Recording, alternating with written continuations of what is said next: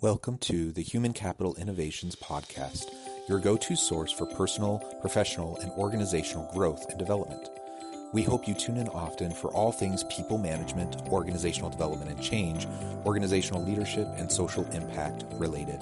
Maximize your personal and organizational potential with Human Capital Innovations Podcast.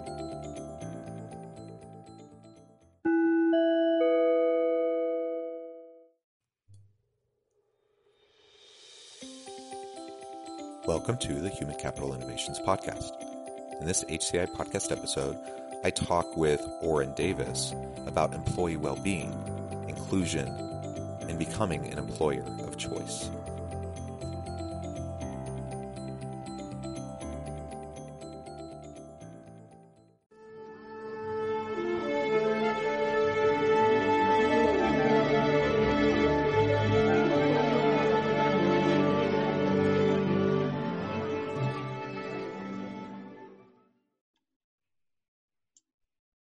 Orin Davis, welcome to the Human Capital Innovations Podcast. Thanks so much, Jonathan. I'm excited to have a chance to talk with you. It's been fun chatting in the pre-interview, just as we're getting to know each other a little bit. And really, we have a lot of overlapping interests and background, and I look forward to having a chance to talk with you today about HR and hiring strategies and creating really great organizations where people want to work there. As we get started, I want to share your bio with the listeners. Orin Davis earned the first doctorate in positive psychology and is a self-actualization engineer who enables people to do and be their best. He consults, lectures, and does workshops for companies worldwide on hiring strategies, culture, innovation, diversity, equity, and inclusion, positive psychology, and employee well-being. In addition to being an executive and career coach, Dr. Davis also serves as an adjunct professor of business and as a startup advisor who helps early stage companies enhance their value propositions, pitches, culture, and human capital. A really great background. And oh my goodness, 2 doctorates. No, Positive just psychology. one. What's that? Just one. Oh, what just was the enough? one. Okay. I was like, man. So, a doctorate in positive psychology. You're an engineer. Really great, interesting background. And I look forward to discussing all this with you. Anything you would like to share before we get started? Just that. So where I did grad school, it was just a combined degree. So I had 2 concentrations: positive psychology, organizational behavior, and they put them together. So really, I was studying thriving in the workplace, like human thriving in the workplace, and also just looking at the relationship between how companies thrive and how employees thrive, and really how that does need to be an upward spiral and mutually beneficial. That you can't have one without the other, really. Well, absolutely.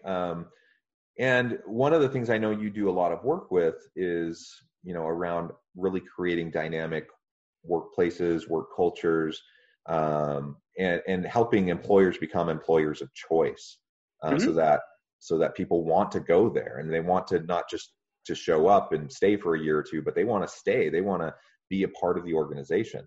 So what do you think organizations can do to become an employer of choice? So I think there are a couple things. The first one is to actually have a clear set of values and a clear value proposition. When people work for your company, they want to create value. They it sounds cliche, but it's really something that's meaningful to people to make the world a better place. And when you're working for a company, if you understand how you contribute to the company's product or service and why that product or service is really something good, then that's something you can sink your teeth into, as well as just your effort into. And the second thing is having a growth trajectory as you do it. So you don't just want to have a job, but you want a job that enables you to grow in life. And there are 2 ways that can happen. One is that, your job is the way that you grow. So that's sort of your path to self-actualization, that you take this work and this work is part of your calling. And the company is giving you opportunities to do your best, to be your best, to grow, to learn. The other way to do that, though, is that for some people, their jobs are what fund their passion.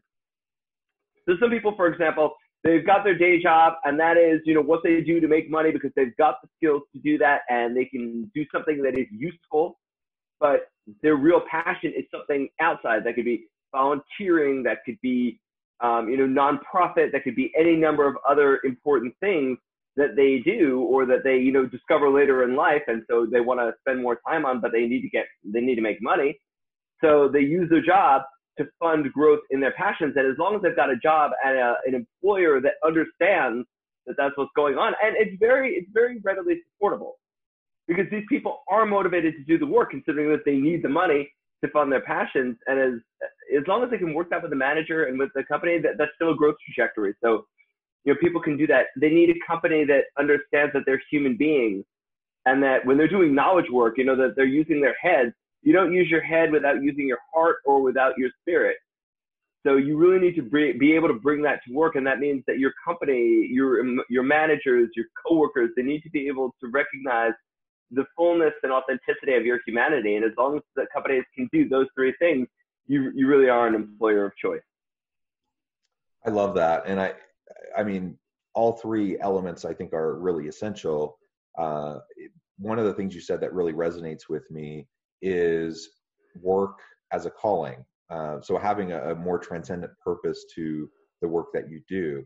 And, people have all sorts of jobs, and I've had many, many different types of jobs over the course of my life, starting as a young teenager, many of which I would probably never want to ever do again. But I recognize that people have different driving purpose behind what they do. I remember one job I had years ago. It was actually right after I'd spent a couple years as a service volunteer abroad, and I came home and I needed to earn some money to go to college. And so I ended up working this is in rural Missouri, and I needed a job to earn money. And so the best place that paid the most was in this factory.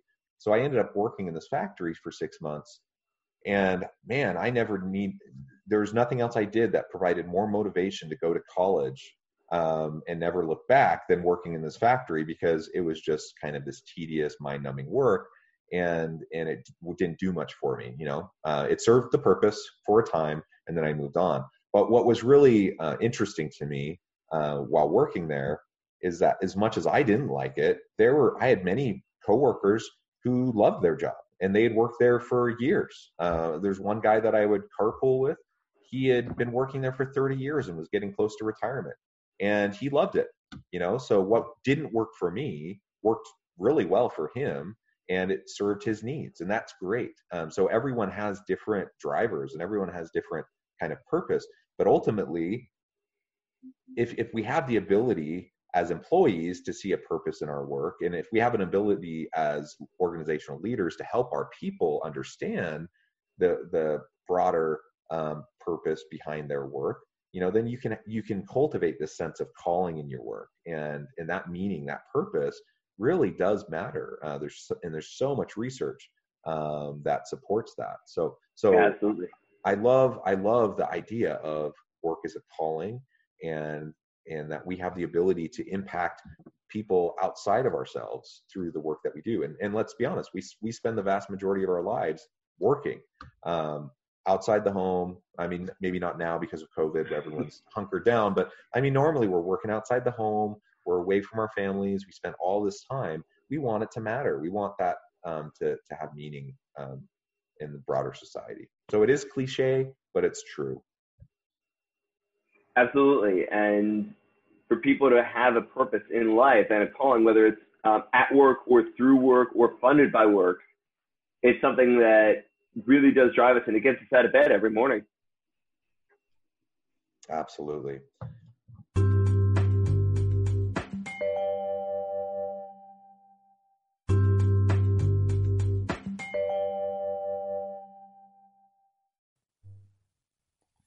One of the aspects I really like about your background is your work with diversity, equity, and inclusion. Those elements are so very important to organizations, and yet they still continue to struggle with how to create a safe work environment, how to help everyone feel like they can make a meaningful contribution.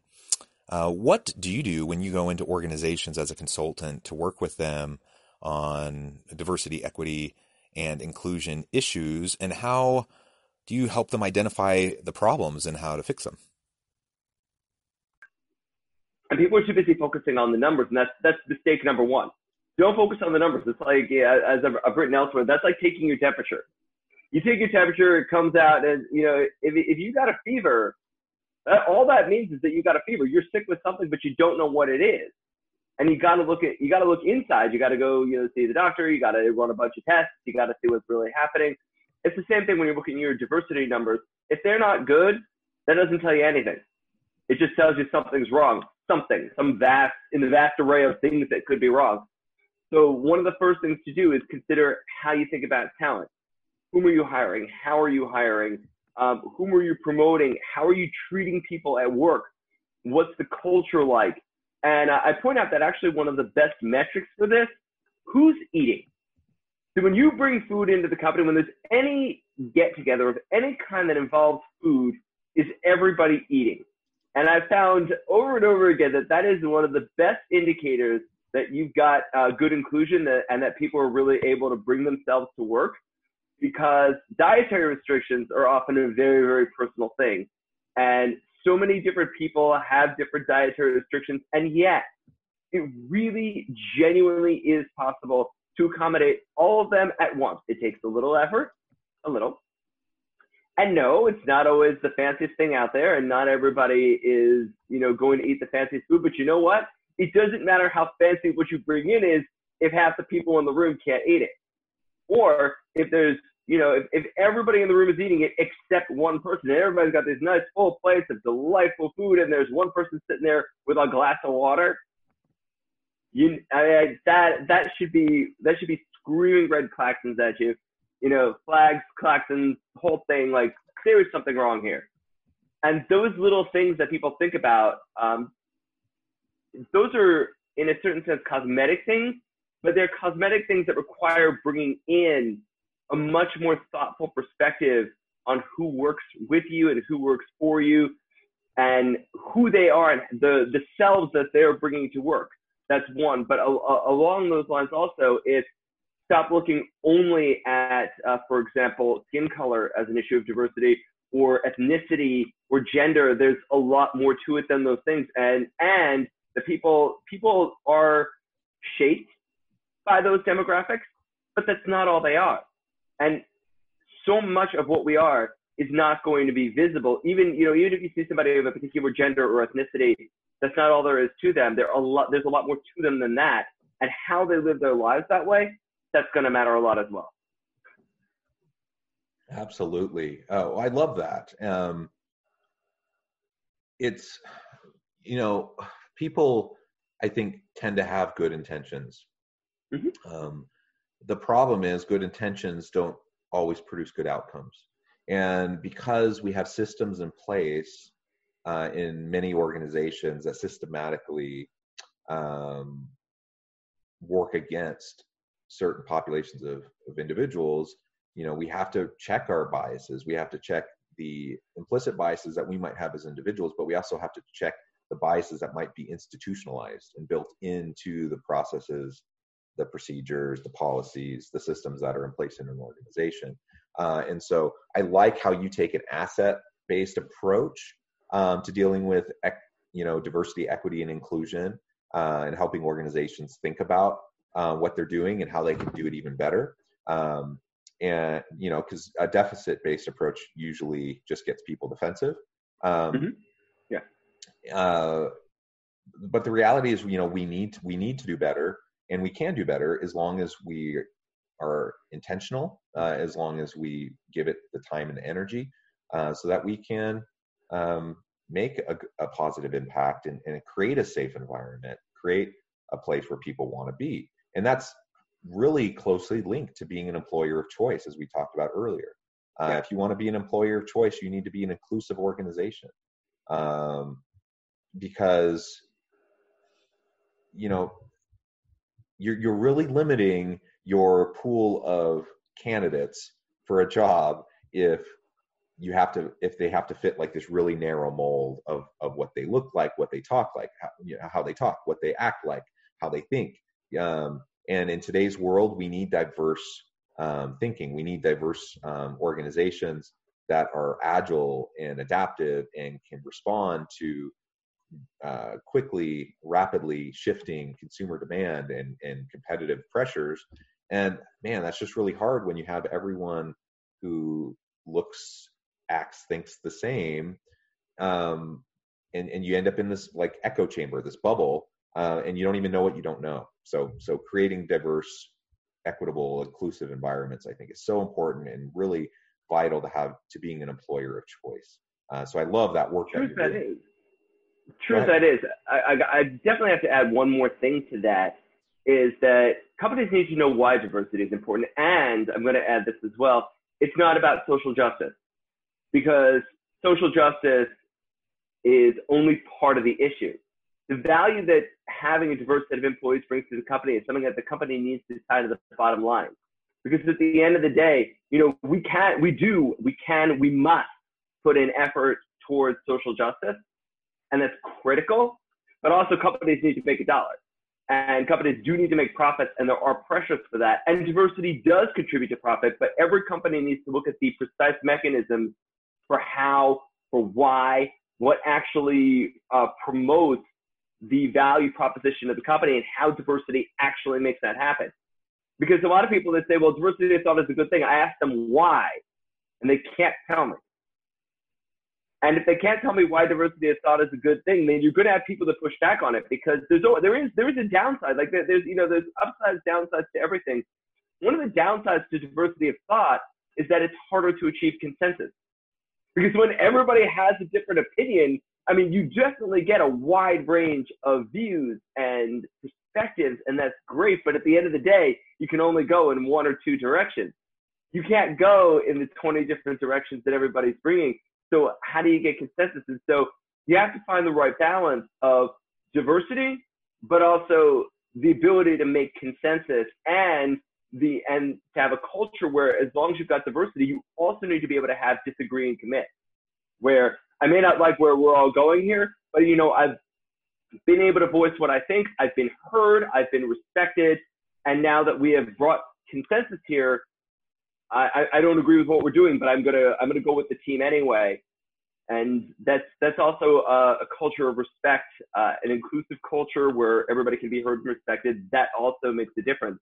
But companies really need to get into this, why they need the diversity, and to recognize that diversity, going for diversity, hiring for diversity, also means getting the best talent that they can find, and that really is going to affect their bottom line. As indirect as that might be, and as much as you cannot calculate that ROI, it's still a critical part of the ROI. Absolutely. I wholly agree. Great thoughts. We're about out of time. I do want to give you a chance to share with the listeners how they can get in contact with you, how they can learn more about what you're doing, and reach out to you. Sure. People can find my website, www.qllab.org. That's qllab.org. People can find me on Medium, Orin Davis, and also on Twitter as Dr. Orin Davis. Awesome. Thank you so much. It has been a real pleasure talking with you today. I really encourage my listeners to reach out to Orin, find out more about him, get connected with the good work that he's doing. And Orin, I hope that perhaps we can have a chance to continue this discussion another time where we can talk about some other facets. It's been a great discussion. We just haven't had enough time. So I look forward to it. It's fun. It's fun when you find someone who, really understands these nuances and where you can just bounce ideas off of each other. So I feel like we could probably talk for hours on these. Probably, yes. Well, good. Very much a pleasure, Jonathan. Thank you. Thank you. And I hope everyone has a wonderful rest of their week, and please stay healthy and safe.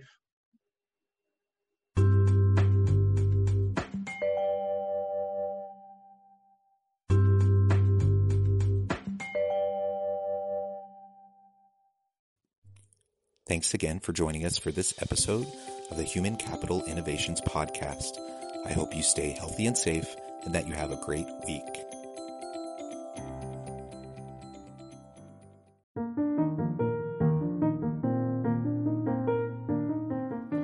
Check out our new weekly LinkedIn newsletter, Alchemizing Human Capital. exploring industry trends via original research and interviews with executives and thought leaders from across the globe. We look forward to having you join us.